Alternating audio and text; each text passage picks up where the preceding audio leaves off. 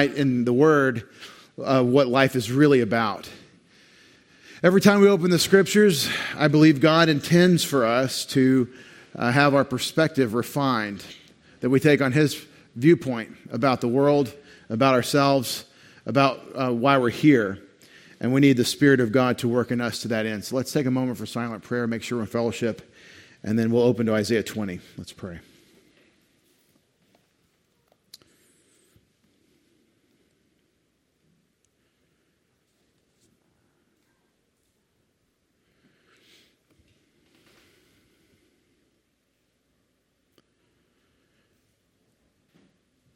Our Father, we have come tonight because we want to know you, because we want to enjoy eternal life as your Son defined it, that we would know you, the only true God, and Jesus Christ whom you've sent.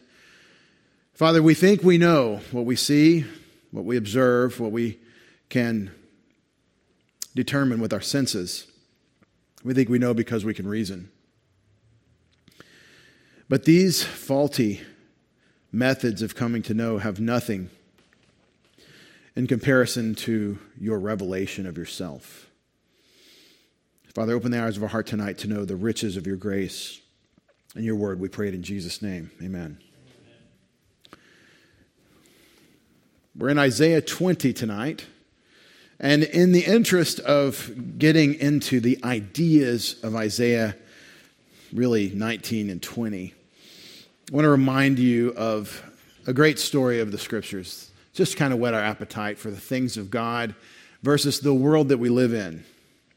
I'll do it this way. Here's the concept in Isaiah 20. The concept is like this. It's kind of a diagram of reality versus our perception. And this is the box of our experience. I've colored it blue. You might have noticed I kind of like the color blue. This is the box of our experience, and you could color it blue and green if you wanted to represent the earth, the world we live in. But I just mean where you can think and observe, what you can know with your limited faculties. And in the story of Isaiah 20, you have a prophet from Judah, probably a member of court, a relative of the kings of the line of David, who has been given an oracle about the Gentiles around them because of the geopolitical situation in which he finds himself somewhere between 730s and 701 BC. Probably pretty close to. In this oracle, we think I think it's 711, but we're not real certain about it. But it's actually, your Ryrie Study Bible will tell you the exact year. But the point is, it's in that phase of history when you have these two great kingdoms with Israel caught in the squeeze. And the great kingdom to the east, in the northeast, is Assyria. You see the chess pieces?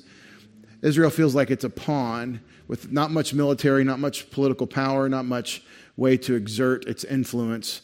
As a vassal, it has to be at the mercy of these giant empires. And so to the northeast, you have the Assyrian Empire, and to the southwest, you have down in Egypt a smaller but more powerful empire than the Israelites, the Egyptians. And the squeeze is, are we going to be able to join together with the Egyptians to fight off the Assyrians? And notice that they're in the box. That all they know from what they observe and what they can reason without any of God's special revelation is that this is the thing. This is the world we're in, and these are the choices. I can either be taken over and be a vassal of Assyria, or I can join together with the nearest possible enemy of Assyria, and maybe we together can fight off the Assyrian threat. And from a human viewpoint, with our limited experience and perspective, you pick the lesser of two evils and you go with, well, probably the Egyptians to fight off the Assyrians. And so much of Isaiah is written against Egypt for the people of Judah to know that you're not going to join with the Egyptians to fight off the Assyrians. The Assyrians are God's instrument of discipline that will be used to schwack Egypt. And you're not going to win by joining Egypt. Egypt is going down under Assyria, and so are you, is kind of the message of a lot of Isaiah's oracles of judgment in this phase in chapters 13 through 21. Well, this is what we know here below. that we've got these two countries, and I might as well pick one or the other. And that's the perspective people have. It's kind of like today in our culture and our political process. I've got the blue color folks that are supposedly blue, and then I've got the red color folks, how the conservatives became red after all that time of communists being red is a shocking thing that we allowed to happen. But you got the blues and the reds, right? And I'm not talking about the Bloods and the Crips or anything like that. We're just talking about the political reality, and we're like, well, we've got to make sure that the red gets in there because the blue represents inflation and abortion and the open border and all the things that are the party platform of the godless liberals. And so we've got to make sure that somebody powerful enough, somebody with enough clout, somebody with enough moxie gets in there and owns the libs and wins. And then we'll be okay. But we won't be okay. Because neither of these lesser evils, or the greater evil or the lesser evil, isn't God's ultimate solution for the brokenness that is our civilization. And it may be, the Bible doesn't say, and we don't have a prophet here like Isaiah to tell us, it may be that we're here to be disciplined as a civilization by the weak rulers like Egypt had in Isaiah 19.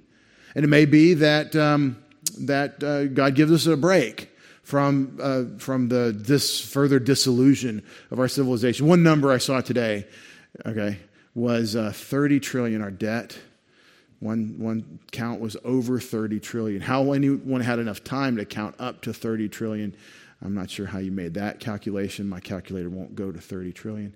On an abacus or whatever. That's a big number that I can't even grasp. And what does that mean? Well, in modern monetary theory, it doesn't mean anything. Like your currency. In history, in the real world, it means we're in a lot of trouble. And the bill's going to come due. It must inevitably come due, I think, at some point. And the slavery we are all in together to this debt is not felt yet, but perhaps it will be. And the point I'm making is, here below, without revelation from God, we see these problems and we try to think of human solutions to them. And pardon the image here, but if God reveals himself as the glorious light of the Shekinah, as the rabbis called it, the presence, the settled presence of God on the tabernacle in light, and if that's my illustration of God, if you will, or the things of God, or the abode of God, and we'll just talk about him in terms of his attributes, his sovereignty. Don't make any pictures of God. I'm just saying, here below, in the limited frame that we can see, we see the little factors we've got, like Assyria and Egypt. But there are the things above. There is what God is doing beyond our perspective. And I've drawn it a little bit to show you that one is bigger than the other. In fact, the things of God are infinitely greater than the limited frame we live in, and that's the constant repentance the Bible calls us to, is to take our perspective so limited here on earth and remember the things of God and say, oh yeah, sovereignty. Oh yeah, God is omnipotent. Oh yeah, he's righteous and holy, and he's at the switch. He's fully aware of all. God, don't you see what's happening? He sees what's happening. And he's fully aware of it. And don't you know what wickedness is going for? He knows. And he has it. And he has you. And him having the situation, having you, might mean that it goes different in the grand story, the way it unfolds, than you and I might write it. That's why he's the sovereign and we're not. But we have to go from what we know here below to the fact that the eternal God is our refuge, and underneath are the everlasting arms. And the way you get this perspective, the only way I know to get this perspective, is to open the book, is to go back to the Word and then live our lives, and then go back to the Word and then live our lives in the light of the Word, and then go back to the Word. And you have to stay under the tap if you're a crackpot. You have to stay under the tap to stay saturated, stay full. The sponge dries out if we don't go back to the source and get refreshed with the Word of God. And so what's this arrow represent? Can the folks at home see it? I don't know. It probably looks like it's come out of the side of my head. What does that arrow represent? That's right at that line, that break between the things you can see and the things that you can't. And I don't mean to do a Kantian dualism or anything like that. I'm not saying that there's Plato's dualism or Kant's dualism or anything. I'm just saying there is a limit to our awareness from our perception, and then there's the infinite things of God beyond what we can see and reason. And that line is an important line. You need to know that's there, that there's something beyond, there's a lot of something beyond what you can see or what you can even know from your limited faculties. And the way we get at the thing that's beyond is not from conjecture. We don't jump to conclusions and wonder who is Klaus Schwab's most likely candidate for the false prophet. We don't get there by conjecture or by mystical intuition. We get there by the special revelation of God we have in the Word. So let me tell you a story, or read a story with you. In 2 Kings chapter 6, one of my favorite stories to kind of paint the picture of where that line is, and it's really there, and God allows it to be there, and He's got the blinders on us, and it's okay that it's that way. The king of Aram, that's Syria, was warring against Israel, and he counseled with his servants, saying, in such and such a place shall be my camp. And then the man of God, Elisha, sent word to the king of Israel, saying, beware that you do not pass this place, for the Arameans are coming down there. The king of Israel sent to the place about which the man of God had told him. Thus he warned him, so that he guarded himself there more than once or twice. Now the heart of the king of Aram was enraged over this thing, and he called his servants and said to them, will you tell me which of us is for the king of Israel? They've covered my spot that I wanted to bivouac. How did they know that that was my place? Well, God told the man of God, special revelation, it's a special G2 revelation, where the enemy king's going to encamp. So see, it's not fair. God is putting his thumb on the scale in the checkers game here for the king of Israel. And so the king is having a staff meeting. Who is telling the king of Israel what I'm going to do? Who's the spy? Is his question. One of the servants said, no, my lord, O king, but Elisha, the prophet, who is in Israel, tells the king of Israel the words that you speak in your bedroom. See, this guy, he's down here in what we know here below. And Elisha is being given special revelation from God about the nature of ultimate and actual reality beyond what we can perceive. And when you realize that that's what we're up against, you have two choices. Break down before the Creator and say, I'm yours, or insist on the idiocy of forced self-imposed ignorance. So it's interesting how Israel is an example to the nations. So he said, go and see where he is, that I may send and take him. And it was told him, saying, behold, he is in Dothan. So so if God, Yahweh of Israel, is telling this prophet the secret information, I'm going to go get the prophet. That's not exactly the right interpretation of the circumstance, is it? Because you're talking about the Creator, but he doesn't get it. He just thinks there's a magic man, there's a shaman, or there's a wise man. He sent horses and chariots and a great army there, and they came by night and surrounded the city. Now when the attendant of the man of God had risen early and gone out, behold, an army with horses and chariots was encircling the city. And his servant said to him, alas, my master, what shall we do? And I want you to understand, Hebrew narrative is written very much like a screenplay would be shot. When you learn it in its structure and its original language, and it kind of comes out when you read it in English, it's written like a screenplay. Behold this thing. So the camera is now showing you in a wide angle this army surrounding the city. And then it zooms in, and all of a sudden you're looking at the various trappings of the armor on the horses and the chariots and the camera pans past all the gleaming spear tips lined up that don't have any blood on them yet.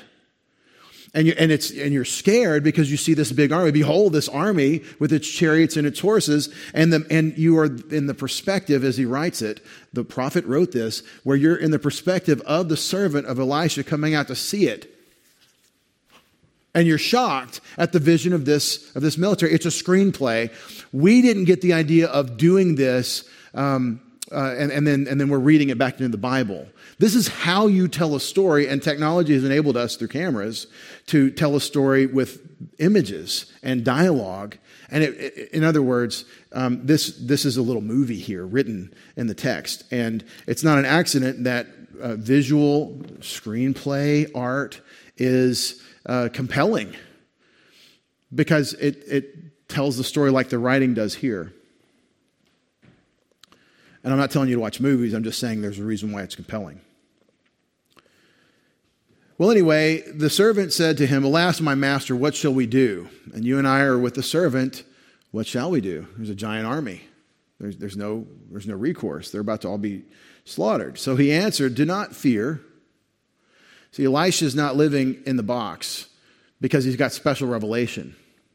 So he knows to say, "Yeah, we got this." He's very calm. He's very cool. He's a cucumber about this. "Do not fear, for those who are with us are more than those who are with them." Well, that must be nice to know that. See, at this very important moment where the arrow is showing, the servant is still here.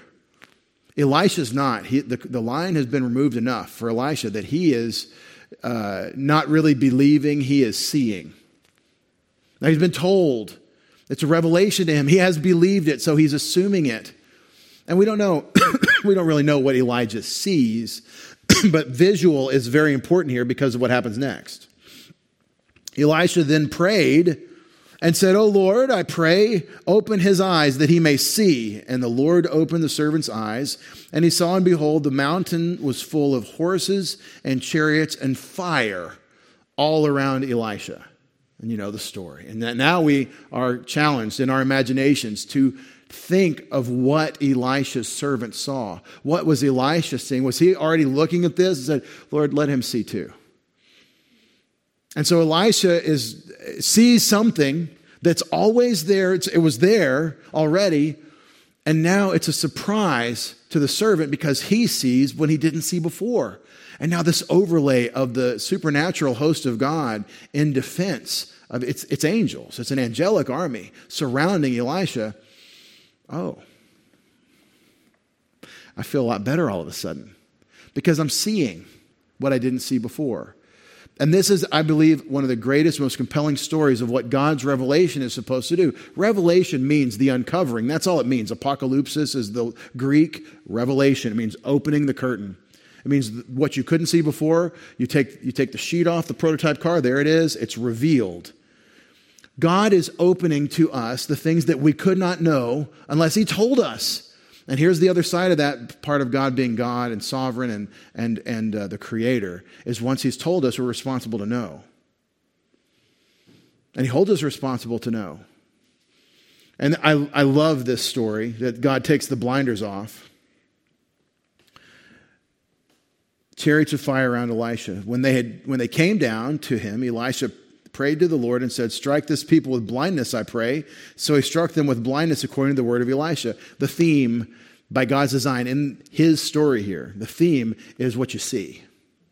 So now these people that are occupying this space, the Aramean army, is now blind. They don't even function very well in this frame. They can't see anymore. So their revelation, their perspective is seriously decreased. Like when God tweaks Nebuchadnezzar in Daniel 4. Then Elisha said to them, "This is not the way, nor is this the city. Follow me, and I will bring you to the man whom you seek." And he brought them to the capital, to Samaria. Which area? Samaria. When they had come into Samaria, Elisha said, "O Lord, open the eyes of these men that they may see." So the Lord opened their eyes, and they saw, and behold, they were in the midst of Samaria. And then the king of Israel, the capital city being Samaria, when he saw them, said to Elisha, "My father, shall I kill them? Shall I kill them?" I'm thankful, it turns out, that he asked the question instead of just presuming. He answered, "You shall not kill them. Would you kill those who you've taken captive with your sword and with your bow? Set bread and water before them. They may eat and drink and go to their master." So he prepared a great feast for them. When they had eaten and drunk, he sent them away, and they went to their master. The marauding bands of Arameans did not come again into the land of Israel. And that's a fantastic story, but the theme is what you see. And this line right here is wearing you and me out daily as we look at the news, as we see the civilization decline. We feel like we're playing in the quartet or whatever on the bow of the Titanic while it's sinking. We feel like the whole civilization is dissolving. We are in the midst of a transitional moment, perhaps in history, that we haven't had to go through, and our parents didn't really have to go through, but their parents saw some hard times. The World War II generation saw the Depression and then the war. And if that generation had to face World War I and then the next, the Depression and the rest of World War I and World War II, if they had to face it, given the circumstances and cultural, rot that existed then, I wonder how much more should we expect to face some seriously hard times. Here below, I can see in the news that Russia is friends with the Saudis more and more now. They're getting cozy with the Saudis, and that's bad for the oil market. That's okay, though. Don't worry about it, because we have figured out that we can make windmills that don't really work and solar panels that don't really work enough. And then we can get electric cars that can't be recharged when it gets too hot or cold. So don't worry, we figured this out. No, we've got Egyptian rulers from chapter 19 of Isaiah. See, we're in trouble. It seems that we're in a lot of trouble geopolitically, historically, and here below we might be afraid of the consequences of the disasters that seem to be being set up right in front of us.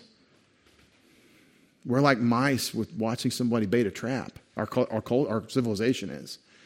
And there's cheese on the trap, and we're like, look at that. That's a trap. He's setting that trap. We're about to go eat that cheese.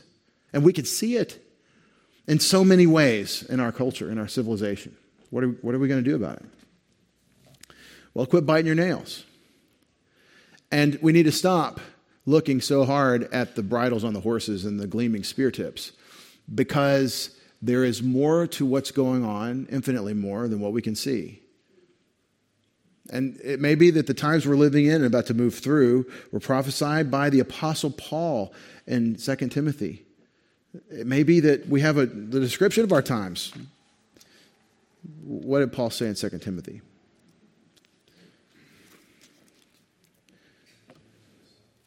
Time will come when they will not endure sound doctrine, but wanting to have their ears tickled, they'll accumulate for themselves teachers in accordance to their own desires. They'll turn away their ears from the truth and will turn aside to myths. But you be sober in all things, endure hardship. It may be that that's a good description of at least this civilization, the time we live in. Realize this, in the last days, difficult times will come, 2 Timothy 3.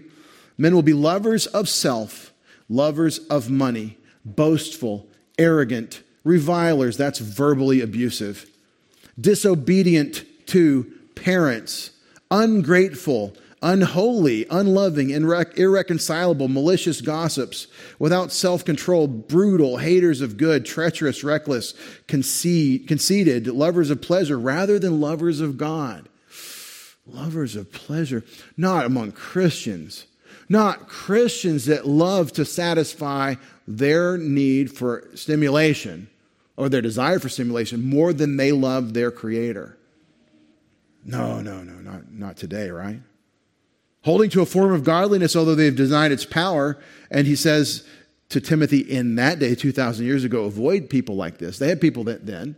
But he's saying there's coming a time when this is going to characterize civilization. And we kind of scratch our heads and say, well, I don't want that to characterize me. I don't want it to characterize any of you.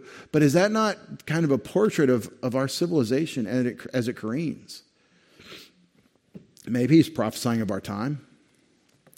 Well, with that introduction, let's actually turn to Isaiah 20, where he's going to close down what he did in chapter 19 with the oracle of judgment against Egypt that will end in their deliverance in the coming kingdom. And Isaiah 20 says, in the year of the commander came to Ashdod, when Sargon, the king of Assyria, sent him and fought against Ashdod and captured it. And I had that date and I lost it. It was in my head, and it's Something else pushed it out. So that's in your Ryrie in the note in verse 2. 711. I knew it was 711. Anyway, at that time, in the year 711 BC, the Lord spoke through Isaiah, the son of Amoz, saying, "Go and loosen the sackcloth from your hips and take your shoes off your feet." And he did so, going naked and barefoot. But the Lord said, "Even as my servant Isaiah has gone naked and barefoot 3 years as a sign and token against Egypt and Cush, so the king of Assyria will lead away the captives of Egypt and the exiles of Cush, young and old, naked and barefoot, with buttocks uncovered, to the shame of Egypt." That's the New American Standard. "Then they will be dismayed and ashamed because of Cush their hope and Egypt their boast. So the inhabitants of this coastland will say in that day, 'Behold, such is our hope, where we fled for help to be delivered from the king of Assyria, and we, how shall we escape?'" That's Isaiah chapter 20. Isaiah 20 is an interesting thing because it's the only place in the long annals of Isaiah's oracles where God uses him as an object lesson. He does this with Ezekiel quite a lot. At one point, he tells Ezekiel, "Take a brick and lay siege to the brick." He tells Ezekiel another time, "Put a hole in the wall and then climb out the wall. Thus will people are going to come lay siege to Jerusalem. Thus will you exit the wall. You'll go out of your house through the back wall because the enemy's coming in through the front door." He's always doing this with Ezekiel. Jeremiah's got the waistband. Jeremiah does several interesting things. Well, this is, I would trade all the other guys, their one for this one. I would say, Lord, not I, on the going around uncovered, the way the Lord has required Isaiah to do it. But let's look at it. In verse 1, he says, "In the year Tartan," that's what the New King James and King James say, because that may either be a name, or Rabshakeh, the chief cupbearer, or it may be the captain, but that's the word, Tartan, "went into Ashdod when Sargon, king of Assyria, sent him." Ashdod's one of the capital cities, or one of the cities of the Philistines. We've had an oracle against the Philistines, and the Philistines got rolled up by the Assyrians, just like everybody else in the region, as prophesied, as we've already heard. When this happened, he fought against Ashdod and captured it. It's in that year that took place, so it's really specified. At that time, the Lord spoke in the hand of Isaiah, son of Amoz. It says literally, in the hand, bayad, in the hand of Isaiah, Yeshayahu. Yeshah, salvation is of Yahu, of the Lord. At that time, the Lord spoke in the hand of Isaiah, son of Amoz, and he said, "Go and open the sackcloth from upon your hips," or your loins. A word that in Hebrew is the dual form, which is not always, it's not a real common thing. We have duals, but things that come in pairs like lips and eyes and ears are duals in Hebrew. And in an ayim, like cherubim, it'd be like cherubim. Well, this is the word for hips, and it could also be loins. It's this part of the body.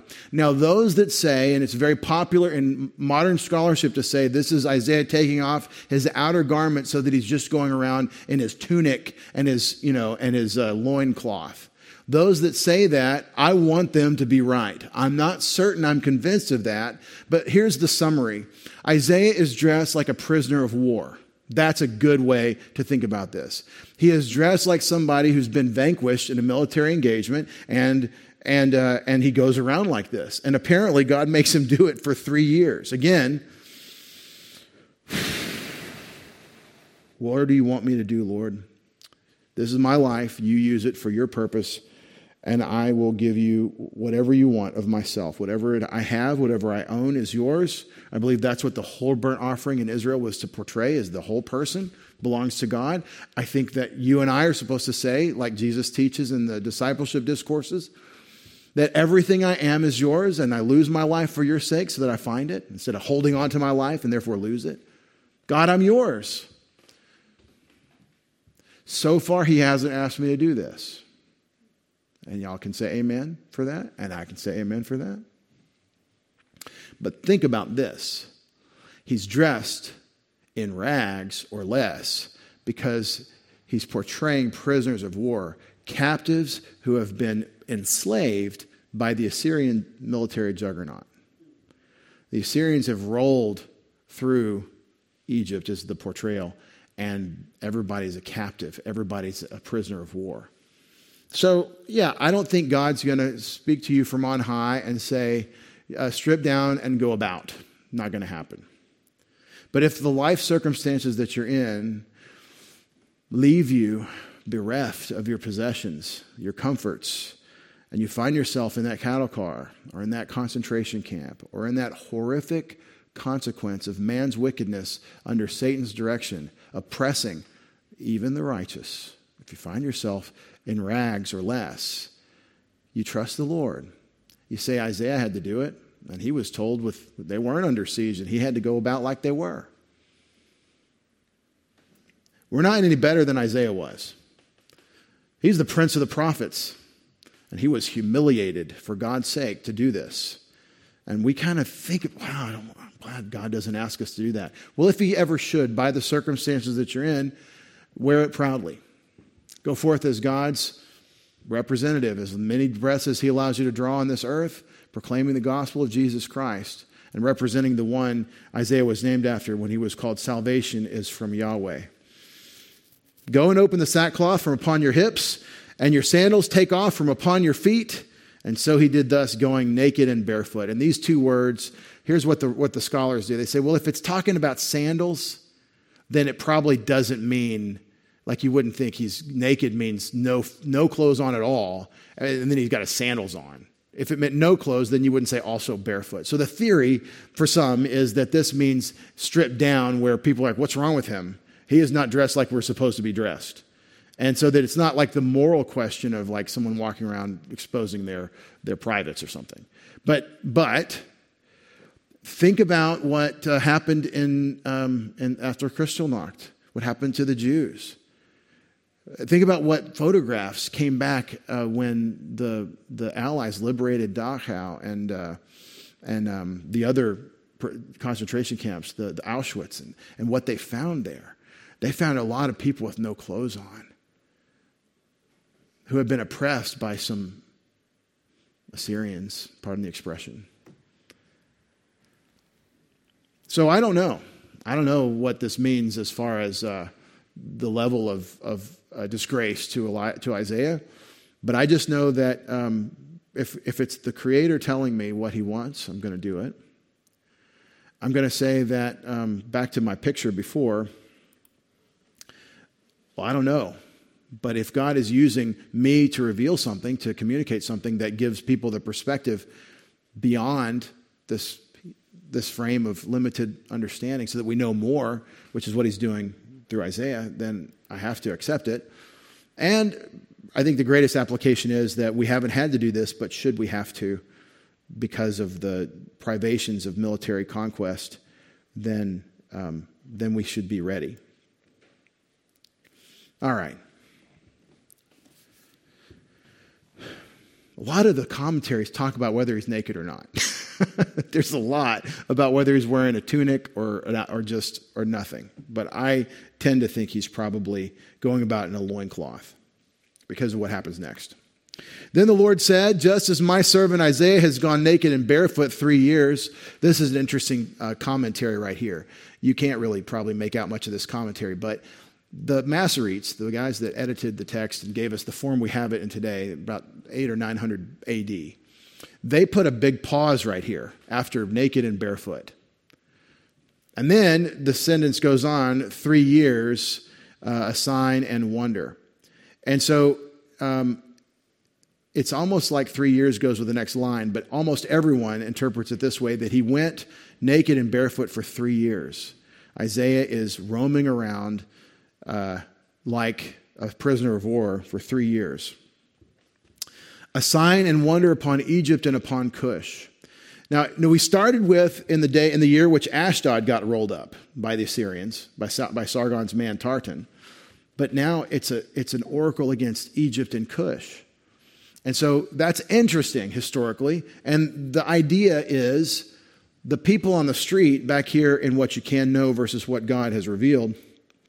People on the street are wondering, why don't we just soldier up with the Egyptians to fight the Assyrians? And God says the Assyrians are going to be naked and barefoot. The Egyptians are going to be naked and barefoot because the Assyrians are going to do that. And that's the historic prophecy that God is giving through Isaiah. So So Isaiah has been for 3 years a sign and wonder upon Egypt and upon Cush, a sign and wonder representing what God is going to allow the Assyrians to do to Egypt. So the king of Assyria will lead the captives of Egypt and the exiles of Cush, young and old, naked and barefoot. Same language he said 3 times now, naked and barefoot. Okay. Why does he put Egypt and Cush together historically? This is one of your evidences for the Bible, for the value of it, the validity of the Word of God. Why does he put Egypt and Cush together? Because as we saw last time in the map, go further south from Egypt down the Nile, you end up where the Cushites are from. And a Cushite military force conquered Egypt, apparently a little bit before this time, and you had Cushite dynasty among the Egyptians. So the Egyptians are ruled by Ethiopians. And so there's this interesting trans-Nile, or up and down the Nile thing going on in Egypt. And so it's kind of like a block. Egypt and Cush is a geopolitical block. And that's good because more military power. But it doesn't matter. They're going to get defeated by the Assyrians. The king of Assyria. And thus, with buttocks uncovered, will be the nakedness of Egypt. So you have to say that it's very likely, given the explicit nature of this word here, that we're talking about the loincloth idea. And so they will be terrified and ashamed because of Cush, their hope. They will be terrified and ashamed because of Cush, their hope, and because of Egypt, their pride, their boast, their glory. Their Teferet. This is the great message that Isaiah has for Judah. The reason the prophet in Judah is saying this and doing this, he didn't go about in a loincloth or whatever in front of the Egyptians. He did it in Judah. Because the idea for the people that are living their lives under the sun is that we have to deal with Assyria and we're going to do what's necessary and we got to work out our thing. And they don't realize that, as Isaiah's been saying all through 20 chapters now, God is sending the Assyrians to punish us for our idolatry. We're bearing the consequence of our wickedness, and God is using the Assyrians. And he uses these great godless or pagan empire builders to the northeast in the land between the rivers of Mesopotamia, the Assyrians. In the 8th century BC, and then in the 7th century BC and 6th century, he uses the Babylonians, the people that are just to the south of them. And the people from Nineveh that built their empire, the Assyrians, are a different people group from the Kasdim or the Chaldeans from Babylon. But it's the same area, and God used both of these Gentile powers to discipline his people for the same issue, for their idolatry. The Assyrians, you remember, destroyed the northern kingdom in 722 BC. Nebuchadnezzar, from the same area, a century later, destroys the southern kingdom in 605, 597, and finally completely destroys and burns the temple in 586 BC. The Temple of Solomon is destroyed. And the last of the Judahites are deported in the 70 years of rest, the Sabbaths that God has required of the land. The land finally gets its Sabbaths. And you have the what we call the Babylonian captivity. And why does God do this? Why? Back to our little image of what we can see here on earth. Maybe God's there, maybe he's not, is the way people are down here. The way we are with what we can reason, what we can observe. Well, maybe, you're religious. That's good for you. But you can't really know the stuff up here is what Kant does. You can't really know the supernatural. No, God has spoken. He's revealed. He's told us. And in this world that you can observe, you have plenty of evidence in Romans 1 to know that you have a creator with his infinite power and attributes. So we know his mighty power because of his creation. And so what we see in the natural world has to come from a supernatural source, or it has to be supernatural in itself, are really the two options. Eternally pre-existing matter, or an eternal God who's presently been forever present, who made it all. And so what I'm saying is that the truth is not that the Assyrians are bigger and more powerful than the Egyptians and Judah, and so if they could only have mustered a big enough army, they could have whipped the Assyrians. It's not true. The truth is that these people are the apple of God's eye, and they disobeyed him, they broke the covenant, and they are getting the consequences of Leviticus 26. They broke covenant, and they get the consequences. And it's military disaster and eventual total deportation. And it's horrible. It is bordering on unthinkable, and it's way worse than go around naked for 3 years. It's unthinkable, the horrors that happen in Jerusalem when Nebuchadnezzar finally after a siege, destroyed the city. Military invasion is worse than we think. And you and I need to have this eternal perspective if we're going to face it here, if ever we are required to face it. All right. So in verse 5, they will be terrified and ashamed because of Cush, their hope, because of Egypt, their pride, or their boast, or their glory. Who is supposed to be the hope of Israel? The Holy One of Israel. The God who is their refuge, the only one who can provide for them, the only combatant that matters on the battlefield, as we learn at the conclusion of this portion of Isaiah in chapter 37, when he does defeat the Assyrians. Single-handedly, the angel of the Lord does it. Who is supposed to be your hope is the Creator, but how would you know that? You cracked a book. You would know it because you have availed yourself not of your intuitions or your mystical ideas or leanings, not because you can see God or not because you audibly hear God and so you have empirical evidence of God, but because you've gone to his revelation and you've heard what he said and he's given you his perspective. And just like the servant of Elisha learned, there are more with us than with them. And if you could see in the eternal sense what's going on in the realms above, if you could see what God is doing beyond what is your perspective, it would probably blow your mind. But we don't need that. We don't need to see that, apparently, because God hasn't provided. We have everything in the Word of God that we need for life and godliness, says the Apostle Peter. And Paul says what we're reading here in Isaiah chapter 20, verse 5, is profitable for doctrine, for reproof, for correction, for instruction in righteousness. It's a message that you and I desperately need, but what does it do for us? It gives us that eternal perspective. It's not about the geopolitics. It's about the Creator who is our refuge, and underneath are the everlasting arms. And so the inhabitant of this coastland will say in that day, and this is an interesting statement because the recipient of this oracle is Judah, and they're called a Gentile coastland. It's a rebuke. The inhabitant of this coastland will say in that day, behold, thus is our hope, where we fled for help, to be delivered from before the king of Assyria. Remember Rob Shaka? Remember what he says about you can't go to Egypt for help, they won't help you? Remember all that stuff about Egypt? This is the geopolitics of his perspective. And it turns out that a blind squirrel finds a nut every once in a while. A broken clock's right twice a day, right? The Rav Shaka is correct that they cannot rely on Egypt, but at the same time he's wrong because they do need to trust alone in Yahweh, their Creator, with whom they are in a covenant. Behold, this is our hope, where we fled for help to be delivered from before the king of Assyria. So how may we escape? Is the end of the oracle about Egypt. The oracle about Egypt in chapters 19 and 20 is so that Israel will know, Judah will know, that this is no hope, that they are on the chopping block of the Assyrians just like you are. And God is not going to allow you. He's not, maybe the Lord will bless our union. He's not. It's not the way for you to go, Judah. You're not going to get it through Egypt.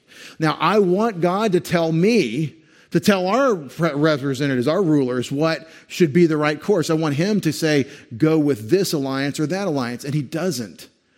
But what we can apply from this is that our hope is not in our leaders. It never has been. Our hope is not in our political alliances. It's not in our military. Our hope is alone in God, who is our provider and our creator. And we want to be certain and careful to be about his mission, his business, because it is martial. You are in a war, whether you ever hear a gun fired, whether you ever see any battlefield smoke, you are in a war. You're born into a war. It's an invisible war. And I'm not proposing that we take up physical arms in the conflict I'm talking about. At times it boils over into flesh and blood, and it's a mysterious thing, and I'm not talking to that. I'm talking about the fact that the way God has set up history, he, the sovereign, omnipotent God, has allowed for us to be in this uncomfortable circumstance that we find ourselves in human history, where Satan is called the prince of the power of the air. He's the ruler of this present world darkness. And he has deceived all the nations, and they're all the sons of disobedience, and he's the prince of rulership over the spirit that pervades the sons of disobedience in Ephesians 2. And God permits that, and you were this way. You were deceived, and you were under this cloud, but if you've trusted in Christ, you've been redeemed. Colossians chapter 1, 13 and 14, you've been, what does he say? The Father has taken you, has transferred you from the domain of darkness, and he has delivered you from the domain of darkness and transferred you to the kingdom of his beloved Son. And that kingdom isn't physically present on earth, but yet you belong to it. It's your nation. It's your identity. It's your ultimate personal connection to God. Because that's what he's done with you. And you're marked out to rule with Christ in his coming kingdom. So what are we doing? Where it's military. You put on the full armor of God because you have to stand against the wiles of the devil. And that was true back in the 1950s when things seemed to be going pretty well. We're victors. We just have to deal with this new, we have nukes. Uh-oh. Some of our own people were traitors and gave the communists the nukes. Well, what was pretty comfortable for a minute is now real uncomfortable with the Cold War. So now everybody's worried about, are we going to get nuked? Are they going to destroy the planet? All through that time frame of the Cold War, and even today as there's a crazy Russian threat of nuclear war, he's talking about that now. We're worried about that again. This planet is going to go through everything God says in his scriptures is going to go through. We're not going to destroy this planet with nuclear war. God's preserving this planet for his judgment. So what am I saying? I'm saying that you and I should be brought to a great place of personal spiritual destitution if our hopes, if our confidence is in anything less than God, than his care for us. And that's day by day. You're fighting this fight every single day of your life. And what happens here with us is we can join with the people on the streets of Jerusalem that understood the message that Isaiah has carried forth in his physical play of dressed like an Egyptian POW for 3 years. We can say, we have no recourse, we have no hope, we have no escape except our Creator, except our God. There is no standing against the wiles of the devil except by the shield of faith. The shield of faith is the only thing that extinguishes flaming arrows. And while you and I may be headed for some very, very, very uncomfortable times, economically, politically, socially, we may be headed for some really awful times of national disaster. The immaterial things of God, the spiritual truths of him as our provider, are no different under those conditions than they are right now as we're comfortable. And so, this is the time to prepare. If anything, it's time to stock up on the word. It's time to really double down. If you're at ease enough where you're not scrounging the ground for food, right? If we're not trying to barely eke out a subsistence existence because we have plentiful food and prosperity here still, this is the time to stock up on prayer. This is not stock up on your time in the Word. This is the time to do what you're doing, what we're doing here, being about the things of God, because the hard times in history are likely coming. But we don't want to forget that it's a spiritual thing. It's amazing how when the national disaster comes, the immaterial things haven't changed. The fact that there are more with us than with them hasn't changed. The reality of the actual facts of history and the universe, God's plan is coming right along. Things aren't falling apart. Andy Woods will say this all the time. If we're looking at the prophetic fulfillment of like a setup for things to take place that are described in Revelation with, the different factors like Revelation 13, the mark of the beast and the vaccinations and stuff. If that's a forerunner where they're forcing people to do this for them to participate in the culture. That's exactly what happens in Revelation 13 with the mark of the beast. So let's say that this is setting up for those things, stage setting. Well, Andy's good about this. He says it's not about that the whole culture is falling apart. No, things are falling into place because God has a bigger plan than red, white, and blue and the bald eagle. God has a bigger plan than, do we get to have our lifestyle. God has a bigger purpose in mind for you than the things that you're worried about. Am I going to have my job next week? Or will I be able to feed my family? Seek first the kingdom and his righteousness, Jesus says, and all these things will be added unto you. But this eternal perspective that we will be stabilized by, that shield of faith that is the only thing that extinguishes Satan's flaming arrows, is only possible as we avail ourselves to the Word of God, to the things of God. And so in that sense, let's close down with a word from the Lord Jesus on Matthew 6 and God's provision for us. What does the Lord say about our worry and despair about the temporal needs that we have? Matthew is writing to a Jewish Christian readership early in the church age, and between 45 and 65, somewhere in there, in the early years of the church. When Paul is taking up a collection for the poor saints in Jerusalem who have been put under persecution and various pressures. And the Lord Jesus says in Matthew chapter 6, verse 16, again, before his crucifixion, he says in the Sermon on the Mount, "Whenever you fast, do not put on a gloomy face as the hypocrites do, for they neglect their appearance so that they'll be noticed by men when they're fasting. Truly I say to you, they have their reward in full." What Jesus is talking about is what we've been talking about. He's talking about this. You see down here below that people notice you and they're impressed by your fasting. But your Father is really what you're about. You're not about the things that you can see or whether you get an attaboy from your friends, is Jesus' point. But you, when you fast, anoint your head, wash your face, so that your fasting will not be noticed by men, but by your Father who is in secret. And your Father who sees what's done in secret will reward you. This is Jesus saying, this is an important line. The Father is in secret. He doesn't let you see beyond this. You have to trust him. You have to take his word on faith and deal with him through this veil because you can't see him. And so your Father who's in secret is going to reward you. And so that's a do I trust him kind of thing. The one who comes to God must believe that he is, and he's a rewarder of those who seek him, who diligently seek him in Hebrews 11:6, right? So don't come to God, and I know you're stingy and you don't really love me, but I'm going to ask you anyway. No, he's the God who loves you, and he wants to reward those who diligently seek him. So when you pray, let's see, he says, "Do not store up for yourselves treasures on earth, where moth and rust destroy, and where thieves break in and steal. But store up for yourselves treasures in heaven, where neither moth nor rust destroys, and where thieves do not break in and steal. For where your treasure is, there your heart will be also." Can you see my little diagram here and what he says? Treasures on earth, where you can see it, and I got to check my bank account. It is what it is.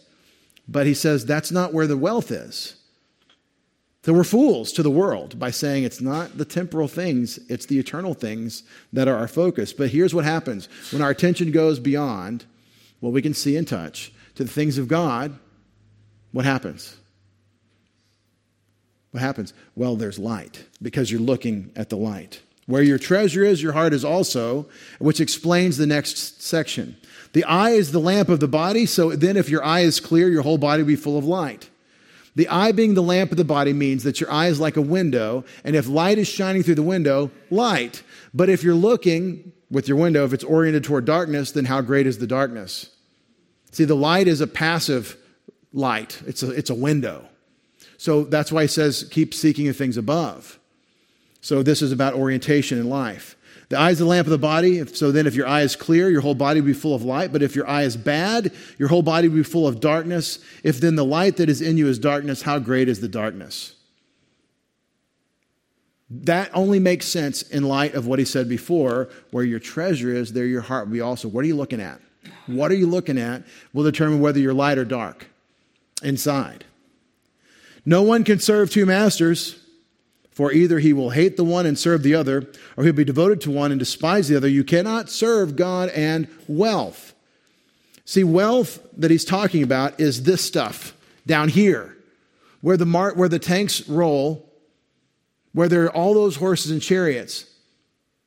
But God is the God that goes beyond. He's the God beyond the sun. He's the God that you only know really in any depth because of his special revelation that goes beyond the general revelation of his creation. And so the one who revealed him the best the Word who became flesh, is telling us how to think about life and our needs. And he says you can't serve wealth. It's scary. Because wealth is how you eat. Wealth is how you feed your family. And that's why he says the next thing. For this reason I say to you, do not be worried about your life, what you'll eat, what you'll drink, nor your body as to what you'll put on. Is not the body more than food? Life more than food, and the body more than clothing. And then he describes the animals. Look at the birds of the air. They don't sow or reap, nor gather into barns, and yet your heavenly Father feeds them. Are you not worth much more than they? Who of you by being worried can add a single hour to his life? Why are you worried about clothing? Observe how the lilies of the field grow. They neither toil nor spin, yet I say to you, not even Solomon in all his glory clothed himself like one of these. But if God, who so clothes the grass of the field, which is alive today and tomorrow is thrown into the furnace, will he not much more clothe you, you of little faith? See, I'm sorry. I know that there's the God stuff we talked about in church, but I got to take care of my business. And that mindset is serving wealth. No, I'm not trying to buy a boat. I'm not trying to have the big house. I'm just trying to get by. I'm just trying to feed the family. Bologna sandwiches stuff. I got to feed the family. Jesus is talking about that. He knows your needs.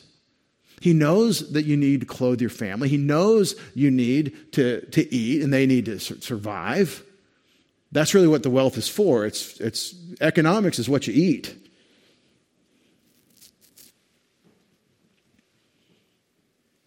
Do not worry then, saying, what will you eat? What will you drink? What will you wear for clothing? For the Gentiles, all the nations, everybody in the world thinks like this. Everybody thinks here below, got to take care of the bottom line. Sorry. I know we got to be in the Word or something about that, but I'm going to go take care of business. For the Gentiles eagerly seek all these things, for your heavenly Father knows that you need all these things, but seek first His kingdom and His righteousness, and all these things will be added to you. So don't worry about tomorrow, for tomorrow will care for itself. Each day has enough trouble of its own. This is Jesus in the Sermon on the Mount with the kingdom platform about needs. He goes from don't serve wealth to the ultimate test of whether we're serving wealth. I don't have any extra. I'm just trying to take care of the basic subsistence. He's talking about that too. And it takes you beyond the Son. The biblical wisdom is consistent. It's a consistent message from Genesis through Revelation. And the challenge here is, where is your hope? Where is your recourse for deliverance? It is only in our Creator. Back to the temporal concerns of our time. So the money becomes worthless and we end up with a Weimar Republic kind of barrel of, our wheelbarrow of cash for one loaf of bread or something. We beat Zimbabwe on the world inflation record or something because of the idiocy of our time, the Egyptian rulers of Isaiah 19. So we end up with that circumstance temporarily and the money becomes worthless and then it's barter. We lose the entire civilization. People stop working because there's no money in the work, and so they have to take care of their families, and now they're searching for food, and pretty much the trucks stop running and you don't have any food. There's 3 weeks of food on the shelves, or 1 week if we start worrying about it, and everybody goes and grabs all the food and hoards it. And so now we have a crash course in how our grandparents lived, or their grandparents, and we have to figure it out. So we figure it out. And we do it for God's sake. We do it making disciples. We do it with concern, working hard with our hands so we have something to share with others. And we learn something that God's told us all along, that the Bible establishes the local church as a household. And we're members of one another. And we care for one another. And we pull together. And we work as a team. And that local church becomes way more important than we've ever thought. We trust the Lord. And we do what we do for His sake. Father, thank you for the clarity of your word, the challenge of our time, and the clarity of the gospel as the answer to our ultimate question. What must I do to be saved? In the time in which we live, Father, there are huge challenges on the horizon. And I mean the moral things. How can a post-Christian civilization embrace Jesus Christ?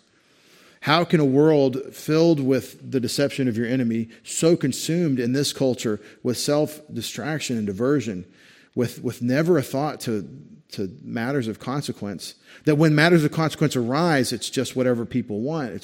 It's just seeking pleasure. When this culture is challenged, Father, how can it rise to any occasion besides selfishness and selling out?